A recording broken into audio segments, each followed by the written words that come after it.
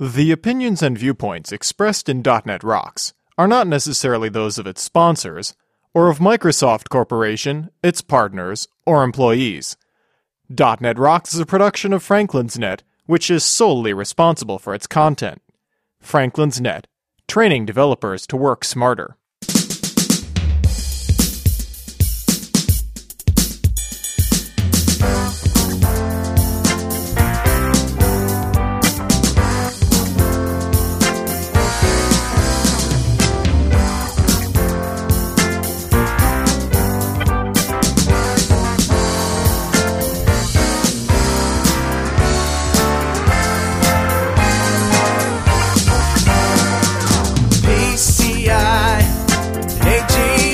Hey Rockheads, take that lampshade off your head and listen up. It's time for another stellar episode of .NET Rocks, the internet audio talk show for .NET developers with Carl Franklin and Richard Campbell. This is Lawrence Ryan announcing show number 408 with guest James Whittaker, recorded live Tuesday, November 25th, 2008. .NET Rocks is brought to you by Franklin's Net, training developers to work smarter. And now offering SharePoint 2007 video training with Sahil Malik on DVD, DNR TV style. Order your copy now at www.franklins.net. Support is also provided by Telra, combining the best in Windows Forms and ASP.NET controls with first-class customer service. Online at www.telerik.com. And by Data Dynamics, makers of ActiveReports.net, simple, powerful, and cost-effective reporting for Windows Forms and ASP.NET web applications. Online at www.datadynamics.com. Support is also provided by Code Magazine, the leading independent magazine for .NET developers. Online at www.code-magazine.com. And now, the man who says, if you can't stand the heat, move to Connecticut, Carl Franklin. Thank you and Happy New Year. This is Carl Franklin in New London, Connecticut. Richard will be here in a minute for the interview, but I just wanted to wish all of our listeners all over the world a Happy New Year. For those who recognize this as a new year, I realize now that we may have some folks in China and listeners elsewhere in the world where they're on a different calendar. But if you are celebrating the new year, Happy New Year to you. The intro is short and sweet today. Let's just roll the interview. Our guest today, Richard, is James A. Whittaker, Dr. Whittaker, now a software architect at Microsoft. He has spent his career in software testing, was an early thought leader in model-based testing, where his PhD dissertation from the University of Tennessee became a standard reference on the subject. While a professor at Florida Tech, he founded the world's largest academic software testing research center and helped make testing a degree track for undergraduates. Before he left Florida Tech, his research group had grown to over 60 students and faculty, and had secured over $12 million in research awards and contracts. During his tenure at FIT, he wrote How to Break Software. That's great. And the series follow-ups, How to Break Software Security with Hugh Thompson and How to Break Web Software with Mike Andrews. His research team also developed the highly acclaimed runtime fault injection tool Holodeck. Dr. Whittaker currently works at Microsoft as an architect for Visual Studio Team System, where he's busy transforming his testing ideas into tools and techniques for developers and testers. He dreams of a future in which software just works. Welcome. See, you couldn't even say that with a straight face. I'm laughing already. I put that in there just so you'd have to read it. You know what's funny? When I came across the title of your book, How to Break Software, the reason I chuckled is because I used to work at this company where if you wanted your software to break, you just asked Paul to come over and watch you. Say, hey, Paul, come check this out. And you do a little demo for him, and it breaks. Yeah. Yeah, I've had a lot of developers tell me, there's nothing new in this book. We wrote the software already broken. You're simply demoing the features. So how you break software is run it? Yeah, how to not fix it, maybe. Yeah, that's why it's a short book. It's pretty easy. Shooting fish in a pond or something like that. Shooting vice presidents in a duck blind. It's been done. It's not a young book either. That's a few years ago, How to Break Software. You know, it is, and it was published. It was written in the late '90s. I wrote this book really slowly. I mean, I was a consultant at the time, professor, and trying to make ends meet with consulting, and traveling the world, talking to a lot of testers, testing a lot of software, and basically taking notes on the stuff that worked. Because one of the things that really annoys me in software testing is you sit 10 people down in front of a keyboard and say test, and they're going to do 12 different things. Right, sure. And there's not enough methodology. There's not enough, this body of knowledge that a lot of experts have built up. It's stored in their head, and that was my first attempt, How to Break Software, to put some of that down in writing. I mean, it really started off as course notes from the courses I taught at Florida Tech. And, there was just a big demand for it, so I published it. So we're obviously talking functional testing, or do you cover the gamut? Yeah, well, that's functional testing. How to take a look at an API spec or a UI and sort of figure out where the most likely places that the bugs will lurk. I mean, it really is a book about breaking software. I'm not trying to certify anything. I'm not trying to validate functionality. I'm trying to find bugs in that book. Yeah. So then the follow up was How to Break Software Security, where again it was it's a hacker's book, and then How to Break Web Software, which is really strongly toward the security end of the spectrum as well. You must have had a field day with IE6. Now that I work for Microsoft, I have no comment about that. Actually, I don't care who I work for. Yeah, we had a field day. Browsers are just, historically very difficult to get right. I mean, you basically have to be able to expose yourself on any computer on the planet and run any program on the planet, and that's where the bugs are. Yeah, it's an open door. Really. It is. It really Indeed. is. So, testing tools have been around for a long time in all sorts of forms: developer tools, standalone testing tools, little tools, big tools. How far back do you go? Well, I wrote my first testing tool in the late '80s. It was a model-based testing tool. So my problem was I wanted to. This is a PhD problem. This is going to sound really ivory tower and pointy haired. I wanted to be able to measure software reliability. I mean, with a number, right? 97% reliable, something like that. So I knew I needed randomness in order to get the statistics thing cranking for me, and I knew I needed very, very large numbers. So I did, sort of high volume random testing, but I also wanted the test cases to find bugs, so I didn't just do it purely random.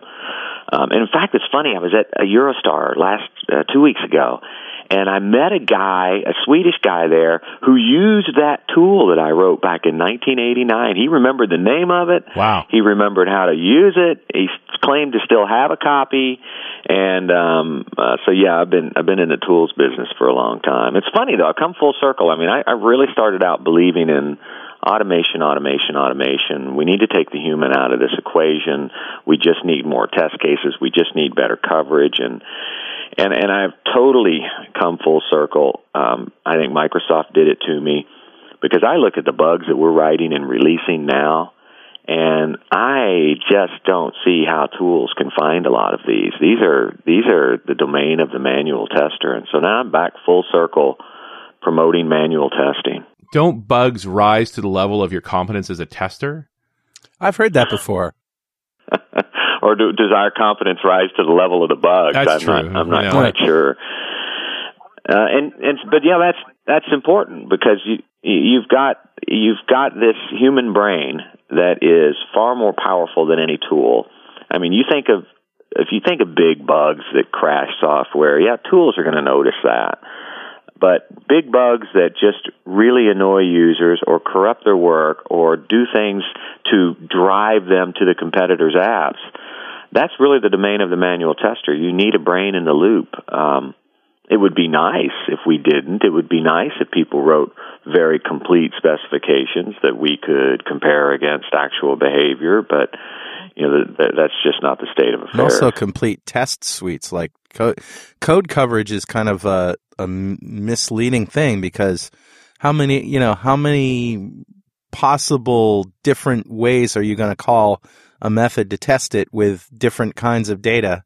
Do you know what I'm saying? Passing in zeros or negative integers where you expect a positive integer, that kind of thing. You can't possibly cover them all the permutations. Well, I actually think, well, there's no question that you can't. We really need to stop saying the word complete when we talk about testing in general, or we're just gonna make people think we're bozos. We're just lying to ourselves. But it's even a higher level than that. I mean, what values does a tester choose? You know, is 0 really better than -1? Right. Is 4 better than 400? Should the string length be 16 characters? Should it be 256 characters? I mean, these are the sorts of questions that a lot of new people entering the field of software testing will try to find answers about, and they're not out there. You know, the software testing theory and practice is locked in the heads of some guru practitioners, and it's one of my missions to get that stuff out and get it known to far more testers. I will be happy, you know, in my bio you said I'll be happy when software just works. I'll actually be happy when testing just works. I'll actually be happy when 10 people can be told, test this application, and they test it in very similar ways because they have guiding principles, guiding practices, and guiding theory that they all know and they all understand, and we're not even at that point yet. Wow. That's a tough one. You know, one of the concerns I have around testing is that it almost seems like a role that doesn't get a lot of respect in the industry. Like, if you choose to be a tester, it's because you didn't make it as a developer. Wow, do you really think that, Richard? I just see that in the culture. That I don't think that myself, but I see that as a cultural element, that the tester is like a lesser being. So read my blog right now, because we are talking about this exact thing in the sense of, you know, how do you get testers promoted fast enough to keep them from becoming developers? And there's a quote from a Microsoftie. I didn't name him because it's sort of MS dirty laundry. In fact, I think that's what I named the blog entry because that's what gets blog entries read. Do you know my highest read blog entry has the title of "If Microsoft testers are so good, why does your software suck?" That's the title that drug in the most readers of anything I've ever written. So clearly, having "suck" in the title is a good thing. But we have this problem at Microsoft. You know, what do we do to keep testers there? Because they get up to a certain level in the company, and they hit this glass ceiling, and they blame it on test, and end up going to development. And there's enough of them that go to development and then look back and say, "Hey, this is the reason I got promoted, is because I moved to development." That it's created this exact situation that you were just complaining about. The testers are somehow treated as second-class citizens. I don't think it's actually true.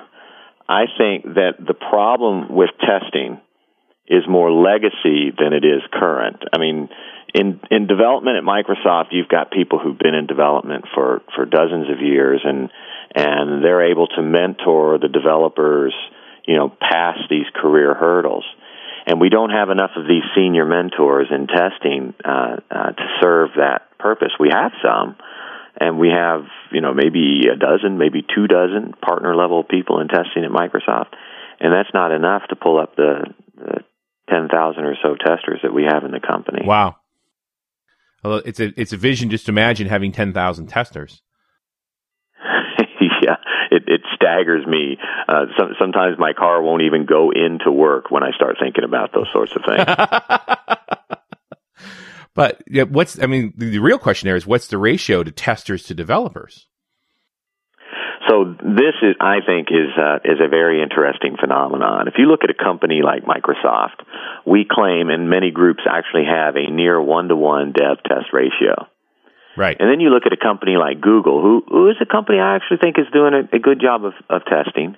And they have something, I don't know, it depends on who you talk to at Google, but let's average the ones I've heard over the last couple of years, about 10-to-1 developer to tester ratio. And I don't think that either is the right mix. I think what the problem with ours is, 1-to-1, you think, oh, wow, you know, that's a lot of testing. It's also a lot of lazy developers, to be perfectly honest. I mean, our developers they know we have great testers. They know our testers can code. So do they really have to do that extra checking? Do they really have to run that static analyzer? Do they really have to do that code review and peer checking of their code? Not really, because the testers are going to bail them out. And they throw a lot of stuff over the wall that just has too many bugs in it. Whereas at Google, because they don't have that huge tester pool behind them, they have no choice but to do more unit testing and to be a little more careful in development. So I haven't really dug in deeply into Google and Microsoft to really understand how this is causing a problem, but it's something I worry about. I don't think we have it right. I think somehow we need to get this balance somewhere in between, where we understand the developer's role for testing, and we understand the tester's role for testing. What things are the developers going to check for? What types of tests are they going to run that testers can just take credit for and assume we're done? And then what things do the developers specifically not have to worry about because they know they're going to be handled in test? It's these questions, the answers to these questions, that will ultimately lead us to the right ratio. And I feel like it's going to be somewhere in between what Google and what Microsoft are currently doing. I want to just take a minute to bring you a message from our sponsor, Telerik. Our friends at Telerik are working hard as usual to bring you exciting new stuff for your .NET toolbox. How about 2 brand new control suites, Rad Controls for WPF and Rad Controls for Silverlight. That's right, if you started building next-generation applications, you now have UI components with Telerik quality and Telerik reliability. Both product lines are derived from the same code base and share the same API, so transition is seamless. They have many improvements in the other robust suites for ASP.NET, AJAX, and Windows Forms also, as well as the intuitive reporting tool. But product alone isn't everything. To jumpstart your projects and help you easily get up to speed with these great tools, Telerik has got a couple of unique training resources, the Telerik Interactive Trainer and Telerik TV, of course, which I'm the host of. Now, that's what I call summer heat. Go check out all the details at Telerik.com, Telerik.com. And if you happen to run into those guys, say thanks for supporting .NET Rocks. I take it then that you are a fan of test-driven development and continuous integration and all these great tools that we use today. But on top of all that, what you're saying, I think I hear what you're saying is that's not enough. That, yeah, you might check in software where every unit returns the correct value when given a correct input, but we need to. There are so many permutations of input, and software is so complex that you really need to have humans sitting down and beating on it. And that's a fair assumption, right? Well, it's actually worse than that. I mean, yes, the number of permutations of input is infinite for all practical purposes, probably countably infinite, but that doesn't make me feel any better. Because everybody knows input is evil, and if you want your software to break, just let the users have at it for a while. Right, because there's more to it than just the input. There's operational environment, sure. There's user data, there's stored state. There's so many different things that a developer doesn't even have access to on their machines that we do in the tester lab, and I don't think we've got that completely sorted out. Yeah. I think I've been talking to my brother about this because if you don't think for a minute that the user isn't going to input the craziest stuff inside any kind of input box or any given any opportunity to input anything, the user is going to go there. Yes, they are going to do the stupid thing. And if it's a security, it has security ramifications, they're going to do it on purpose. So you can't really predict the user. So that's the second part of your question was we will always need manual testing. And not just testers doing automated testing, but we will always need eyes on the screen, fingers on the keyboard, brain in gear while we're testing. But on the other hand, I do want to see developers do more testing. But I don't think these buzzwords and these zealots out there about test-driven development, you must write your tests first. There is something far more important than that. and that is developers understanding something about testing. And this is the thing that keeps me up at night. We have technical fellows and distinguished engineers at Microsoft that design these features, and we code them simply because they tell us to. And these people don't really understand software testing. And a lot of our, lead developers don't understand software testing. They write themselves into circles without even understanding why. So before test-driven development is developers who know something about testing. Because I think a lot of the test-driven development I've seen, you can do test-driven development, but if you don't understand testing, the test cases are not any good. So I think what we really need, what would make the hugest impact on the industry, is teaching the people who design and write our applications more about software testing. Well, because they don't understand. Let's actually give the listeners some nuggets here about what they don't understand about software testing. What's the biggest thing people don't understand about software testing? Developers. Well, it's not what you were talking about earlier about inputs and which inputs and the fact that inputs are infinite. I think everybody sort of understands that. I don't know if people really appreciate it and do anything about it, but I think they understand it. But I think it's that, in fact, I think it's about, taking away some of these common things that people use to support their testing, like code coverage. So if all developers understood that, you could have 100% code coverage and your software could still have lots and lots of bugs in it. Yeah. Right? So the first nugget is what constitutes a failure? What will cause a software to fail? Well, it's got to be the right input that hits the software when the software is in a specific software state, consuming real user data, and in a specific operational environment. Yeah. The failure will depend on those four things. So when you're testing software, you've always got to take into account those four things: input, state, data, and environment. And if you don't control one of those four things, then the chances that you see a bug really is just chance and not something that you purposefully forced. So thinking about just general code coverage is one thing, but obviously the unit tests have got to fall in place with the developer. It just seems like that's something they've got to do. We had a great conversation recently, I think it was with Michael Feathers, who was saying, the main value of writing unit tests is not the tests themselves, but the thinking that goes into building that test, making your code more testable, and thinking about what the possible problems are going to be. Yeah, I agree with that, but I think that developers are trying their best to do that right now. But I think there's a fundamental misunderstanding of testing theory that most developers have. The fault is largely at universities. Where people learn to code is mostly in universities. It's creeping into high schools and middle schools now, which is nice to see. And we don't do much teaching of software testing at universities. And I did it at Florida Tech, and it's sort of, struggling down there now without me. In fact, Steve Ballmer publicly threatened to fire me just so I would go back to teaching testing and start sending awesome. students. You're starving Microsoft of testers because you're no longer down there teaching. Exactly. Yep. So, and I took that as a compliment. I'm not sure it was meant that way, but I took it as a compliment. How often can you be threatened to be fired by the CEO and turn it into a compliment?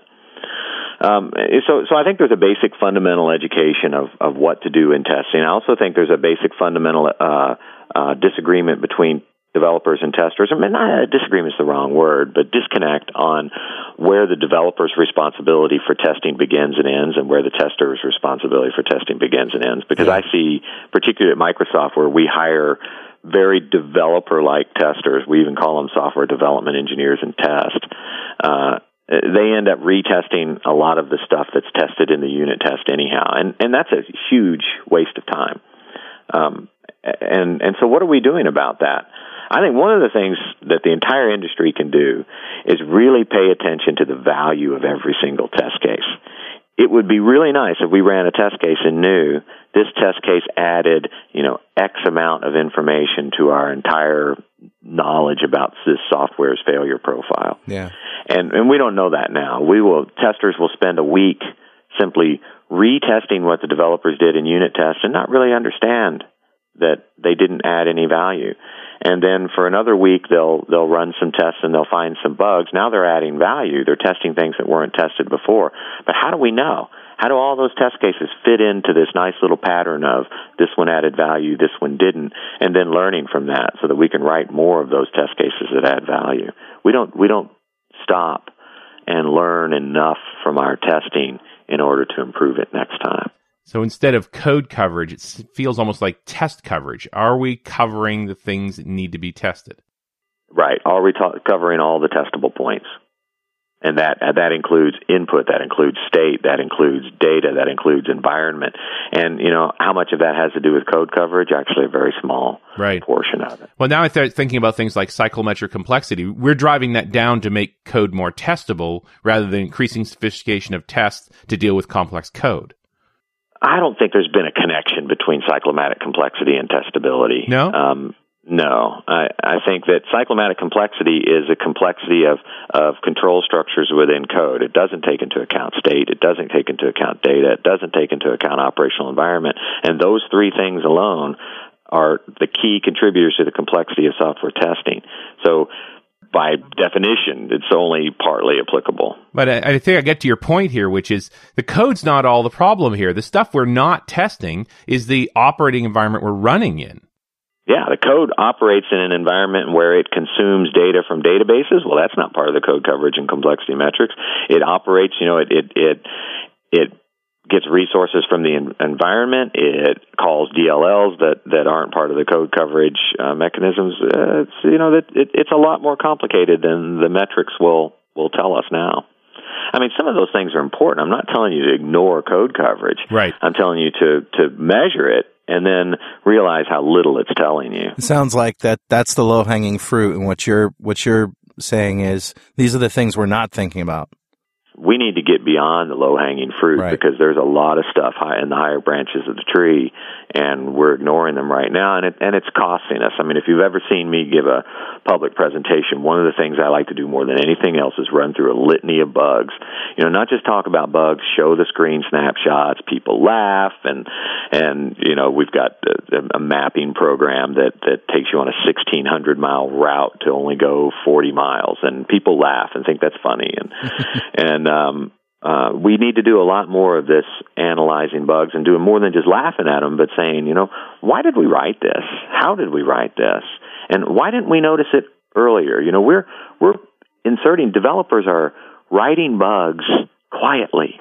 There's no bells going off saying, ooh, you just wrote a bug, you just wrote a bug. Right. And those bugs are quietly staying in the process until far too long. And the longer they stay in the process, the more expensive they are to fix, and then all we do is fix them. Why don't we celebrate these bugs? Why don't we say, look at this bug. It stayed it was written, it was reviewed, it was tested, it was released, it was used, and it was still there. Let's respect the bug. Let's respect the bug, man. That is one heinous bug. Well, I think about this out-of-band software patch that Microsoft did recently to operating systems going all the way back to Windows 2000. And there's a bug I really respect. Wow, that problem has been there for 8, 9, maybe 10 years and just got found now. Like, let's celebrate the tester that turned that one up.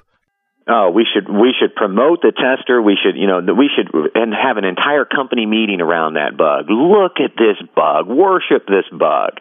And let's never write another one like it again. Yeah. Right? And we don't do enough of that learning. I think somehow, bug demos in pubs while drinking beer. Yeah. Somehow that is the future of software testing. Dude, you are my hero. It's all about drinking beer in pubs. It is all about it, man. Man, oh man. Yeah. I'm a big fan of Visual Studio Test, and I somewhat feel like I'm alone out there. How is that product? You work on this product, right? I work on this product. So now in 2008, Visual Studio 2008, we released, web test, load test. I'm glad you're a fan because I think those features absolutely rock. But it's not that poorly known. We've got a lot of customers that are using that tool every single day. But for Visual Studio 2010, which will ship in a year or so. We are definitely upping the ante. And I think you can let me sort of talk about a couple of the guiding metaphors that we have in the design of the new tools that are coming out. The first is, one of my pet peeves in software testing is that testers spend too much time going around trying to find information, trying to find where the requirements are documented, trying to find code coverage metrics, trying to find past test cases, trying to figure out where the automation sits in the lab and how to configure it. They do a lot of stuff that doesn't have anything to do with testing. Wouldn't it be nice if all of the development information, the source code, all the architecture artifacts, all the requirements artifacts, all the design artifacts were all in one place for software testers to be able to write test cases based on? And wouldn't it be nice if a requirement, for example, changed, that all the test cases that were trying to test that code that is governed by that requirement would turn red so that we know we had to rerun them? So that's the sort of thing. One of the guiding metaphors for Visual Studio 2010 Test Edition is how to consume information from other parts of the process to help testers do their job better. Basically, to give a warning to testers of, you need to look here. I know stuff has changed over here. Exactly. And so the testers don't have to guess about that anymore. I mean, you get a new build, and the first thing a tester is going to worry about is, okay, what in the build changed? Right. And how does that affect the test cases that I currently have written and I've currently run? What information can I use to do that? So that's one of the things we are going to do. Much of that we are going to automate completely so that you'll see test cases turn yellow, red, and green based on their changes. And you can just check them back in or write a rule that has them automatically be tested every time you get a new build. So I really want to increase that information flow from development to testers and help testers really capitalize on that information, because I think that's part of this whole testing education thing I want to do too. Eventually testers are going to see, hey, these architecture diagrams that these architects draw are actually useful for me. I can use them to generate test cases, and when they change, I can use them to resubmit test cases that need to be retested. So I'm a huge fan of providing testers with more useful and actionable information from other parts of the process. We were just talking to Michael Feathers about legacy code and inheriting legacy code. And the first thing you need to do is a little bit of guerrilla refactoring before you can put some test harnesses around code. Have you personally had inherited a legacy application that was just too difficult to, shall I say, to get to that point where it could be tested, or was extremely challenging for some reason? So that's a good excuse for me to change jobs. I mean, let's face it, legacy code sucks. It would be, what's the old joke, the old nerdy computer science joke? Why did it take God only 7 days to create the universe? No legacy code. Right, no installed base, no legacy to screw up, right? You want a planet there, put a planet there, supernova there. That's awesome. There's no one to scream about, hey, you shouldn't have been able to do that. Supernova there. Why not? So, personally, no, I haven't. I mean, and the groups that I work with, it happens all the time. And, even in Visual Studio Team Test, we've inherited all the web and load test, and we have to build around it. It makes life a lot more difficult. It would be nice if everything was clean sheet development. We call, by the way, at Microsoft, we call that greenfield. Greenfield, the difference between greenfield and brownfield development. And I like to joke that, well, we know what's making the field brown, don't we? So you just got that one, didn't you? It took me a minute, yeah. That was a time bomb joke. joke. Septic tank moment there for me. Time bomb joke. Your brain's still in the pub with the beer. Hey, I just want to give a shout out real quick to our friends at Data Dynamics who make ActiveReports.net, among other really awesome things.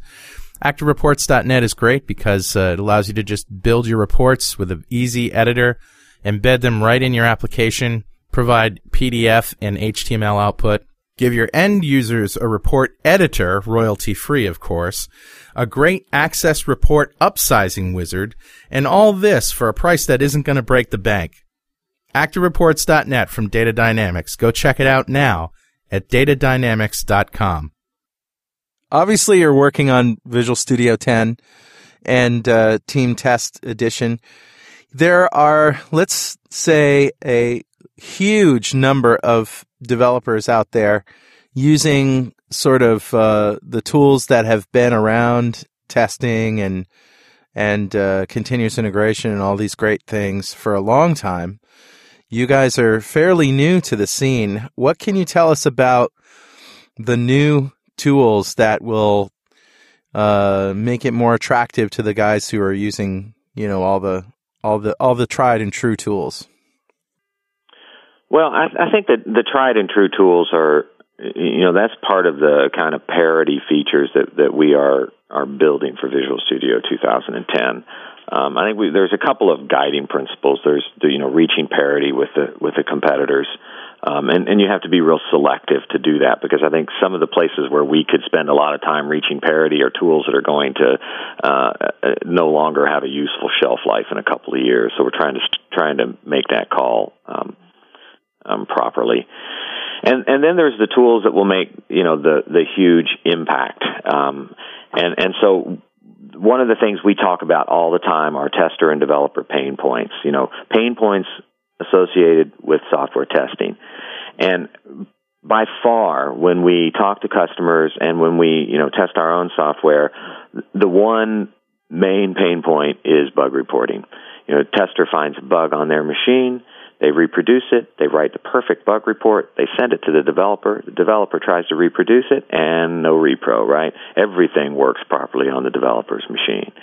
And so then the bug goes back to the tester, and the tester has to figure out, well, why isn't it reproing on the developer's machine? The tester's wasting a ton of time when they could be doing new testing, and the developer's wasting a ton of time when they could be fixing real bugs as opposed to trying to figure out this repro scenario. So we've got a bunch of recording and totally invisible debugging that we think we're going to be able to say we can guarantee that you're going to be able to reproduce every bug. The developer's going to be able to reproduce every bug on totally invisible debugging. That's intriguing. Totally invisible debugging.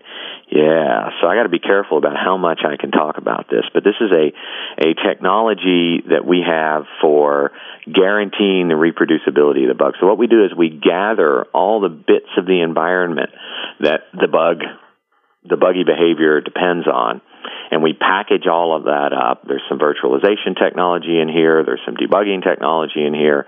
Send it off attach it all to the bug report along with video recordings and keystroke capturing and all of that sort of stuff. Send it off to the developer. The developer presses a button and they can watch the bug in action. And so the decreased amount of time, what is this, somebody calls it developer tester ping pong. The ball's not bouncing back and forth all the time, and the debugging time is then minimal. Yeah, less time arguing over whether the bug exists and more time working on how to make it go away. Yeah, I hate those sorts of arguments. But, I've spent the last 6 months walking around Microsoft looking for those arguments because I wanted to see if our technology works, right? Right. So, I go try to find these totally dysfunctional groups where the developers and testers absolutely hate each other. And I'm actually kind of glad to see this now because I thought, all right, this is a good test case for me. If the developers and testers hate each other, chances are this sort of ping pong game is responsible for it. And a lot of times it is. So we're trying to go for those sorts of big impact features, and that will make the most impact for both devs and testers. Because it turns out that you sell a lot of testing tools by making developers happy. That's just an incredibly compelling statement. Imagine a testing tool that could always reproduce the bug. Yes. And that is a compelling statement for testers, but it's even more compelling for developers. And we're convinced that the testing tools of the futures are going to have to make both of those constituents happy. If you write a test tool that makes testers happy that doesn't, do anything for developers, well, that's less valuable. It's not going to succeed because it takes both parties to actually fix bugs. It does indeed. You got to find them and they've got to be fixed. Testers can find all the bugs in the world. If you haven't empowered the developers to fix them, what good have you really done except increase your bug count? Well, and that's where you get that nasty tension. Is basically you've got a guy accusing you of failing, and you're coming back and saying you're crazy. Yeah. and that's not productive. And so if our tools make developers and testers get along better, like each other better, recognize each other's contributions more, I think we've really hit a home run with this. Well, it's a long way removed from, more unit testing. That's a different way of thinking about the problem, that's for sure. It is. I mean, more unit testing is a good thing only if it's the right sort of unit testing. And I think these tools over time are going to lead us to that. If the tool is not finding actionable bugs, we should be able to see that it's not finding actionable bugs and either throw it out or reconfigure it so that it does. That's interesting. I like the idea of actually rating tests that would tell you how many times this test has found a bug. And imagine how far we could take that in the future. If we're able to say, all right, these tests find bugs. Well, these tests apply to features that look like this. So whenever a feature that looks like this is written in the future, these tests should automatically find that feature and test it themselves. It would be nice if the test cases themselves were feature aware. They know what they can test. They know what bugs they're good at finding, and they find parts of the application that they automatically apply on. Right? A bunch of little nanobot test cases crawling all over your application looking for places that they apply. This is the future I want. All right, now you're frightening me. You just don't have enough beer, man. That's it. Imagine having this conversation in a pub. You'd be enthralled. Dude, there's nanobots in my computer. But it's a very different way of thinking about the problem, the idea that tests would find the best scenarios for them to work in, or just the whole idea that this test that I created would apply to more than one thing. Well, we don't have that situation now. I mean, let's do a little Microsoft gossip, shall we? The Exchange group at Microsoft, those guys can test, man. They have built some of the coolest test infrastructure, some of the most awesome sexy tools that you can imagine. And over the years, Exchange has really benefited from this. The release quality improvements that we've experienced in Exchange have been some of the most dramatic in the company. And so we get all these, groups at Microsoft that look at what Exchange is doing and say, man, we'd like to adopt that stuff. But they can't. The idea of reusable tests is an oxymoron. This test runs on this computer using this automation infrastructure against this application, and dude, that is it. You try to move that test into another environment, and you may as well just start over from scratch and rewrite the whole thing because it's just not going to work. That is a problem that we absolutely have to solve, because I'm convinced that on this planet, everything that can be tested has been tested. Somebody's tested everything. We just don't store our test cases so that they can be reused. We don't write them to be reused. We don't have reusable test environments. Over the next couple of years, applying techniques like virtualization and the, under the covers invisible debugging technology that we're going to be releasing in Visual Studio 2010, we ought to be able to identify what this test case needs to execute, provide it that, and let it go, right? I like to think about this as environment carrying tests. So the test case will carry along the environment that it needs to execute so that it can go from machine to machine to machine to machine and execute. The second part of this is making the test aware of what it's capable of testing so that it can recognize, that's an interface I know about. Let me run myself there. Wow. Yeah, no, you're still blowing my mind. It's thinking about testing at a very different level. Hang on, I got to get some scotch here. I don't recommend scotch for this conversation. This is a bourbon or beer conversation. Wow, you might actually blow a gasket, dude. So you're a partaker of bourbon then? Dude, I'm from Kentucky, man. That was in the breast milk I had when I was an infant. You know what I found in Europe, just to go off on a tangent here, the only bourbon they seem to have in Europe is either Four Roses or Jack Daniel's, which is, admittedly not really bourbon. It's not a bourbon. It's got to be distilled within the borders of Kentucky to be a bourbon, man. That's Tennessee whiskey. Every once in a while you'll see a bottle of Maker's Mark, which is or pretty Wild good. Turkey. And Wild Turkey is sort of the shelf stuff I grew up on. I think we called it medicine where I come from. I want some Knob Creek or some Woodford Reserve, Woodford. Yeah, you get that on airplanes. Try Elijah Craig next time you get a chance if you want a nice, fine bourbon. I have tried Elijah Craig, and it is awesome. It is very good. Highly recommended for some late-night testing endeavor for you, Elijah, and an app with bugs. That sounds great. I am staying away from Booker's, however. That stuff will peel paint off your car. We have one rot gut called Old Granddad. Old Granddad. You got to stand up to drink that stuff. Dude. That's all I have to say. That's it. That's it. So where are we in the conversation? Do we let's do a little summary. Let's kind of paint a picture, because I am excited about the future of software testing in a way that I haven't been excited in the past. I mean, we've already talked about this kind of legacy of software testing being this second-class kind of citizen, and developers aren't really sure whether to fear us or respect us. And what we really need is we need to be invited in to be a full-fledged member of this software project that we have. And I think in order to do that, we're going to need to contribute far more fundamentally. We can't just find bugs and throw them over the wall, no matter how enjoyable those bugs are, no matter how much fun they are to find, and no matter how much they embarrass software developers. We have to get to the point where we're contributing more. It's not about finding bugs. It's about fixing bugs. It's about, here's a bug that we found. Now, let's figure out how to prevent this, right? How to find it earlier, how to find it so much earlier. Can we get software testing to be like spell checking is now in Word, that the actual moment that the bug is written, we're able to find it at that point, right? This needs to be the focus of software testers. Not necessarily better ways of finding bugs, but I'd be happy with just learning more from every single bug that we find to make the development process run smoother. So testers who aren't willing to contribute in this more fundamental way to software projects in the future, I think will sort of go out of fashion. These late cycle heroics and testers who are married to this idea of being late cycle heroes, I think that's,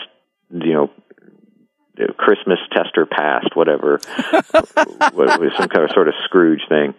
I think that in the future, we need to contribute much more fundamentally. And I think that the tools that you'll see from Visual Studio and a lot of the technology and techniques that we're going to be releasing through our books and blogs are going to be focused on this new future.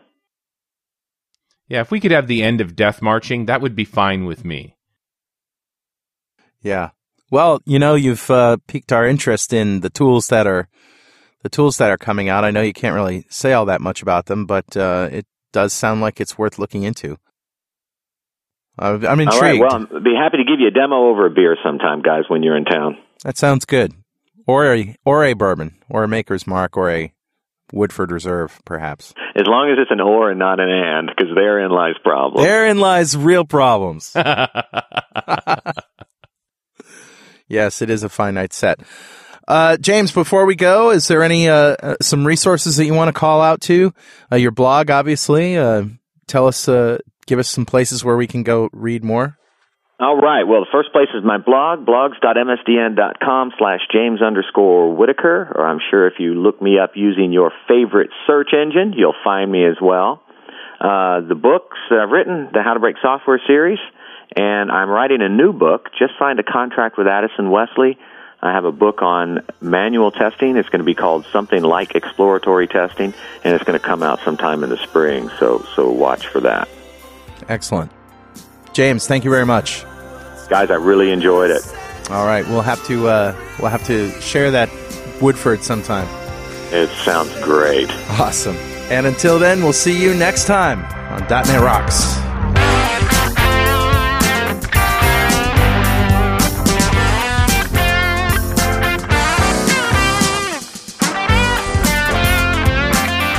.NET Rocks is recorded and produced by PWOP Productions, providing professional audio mastering, video, post-production, and podcasting services.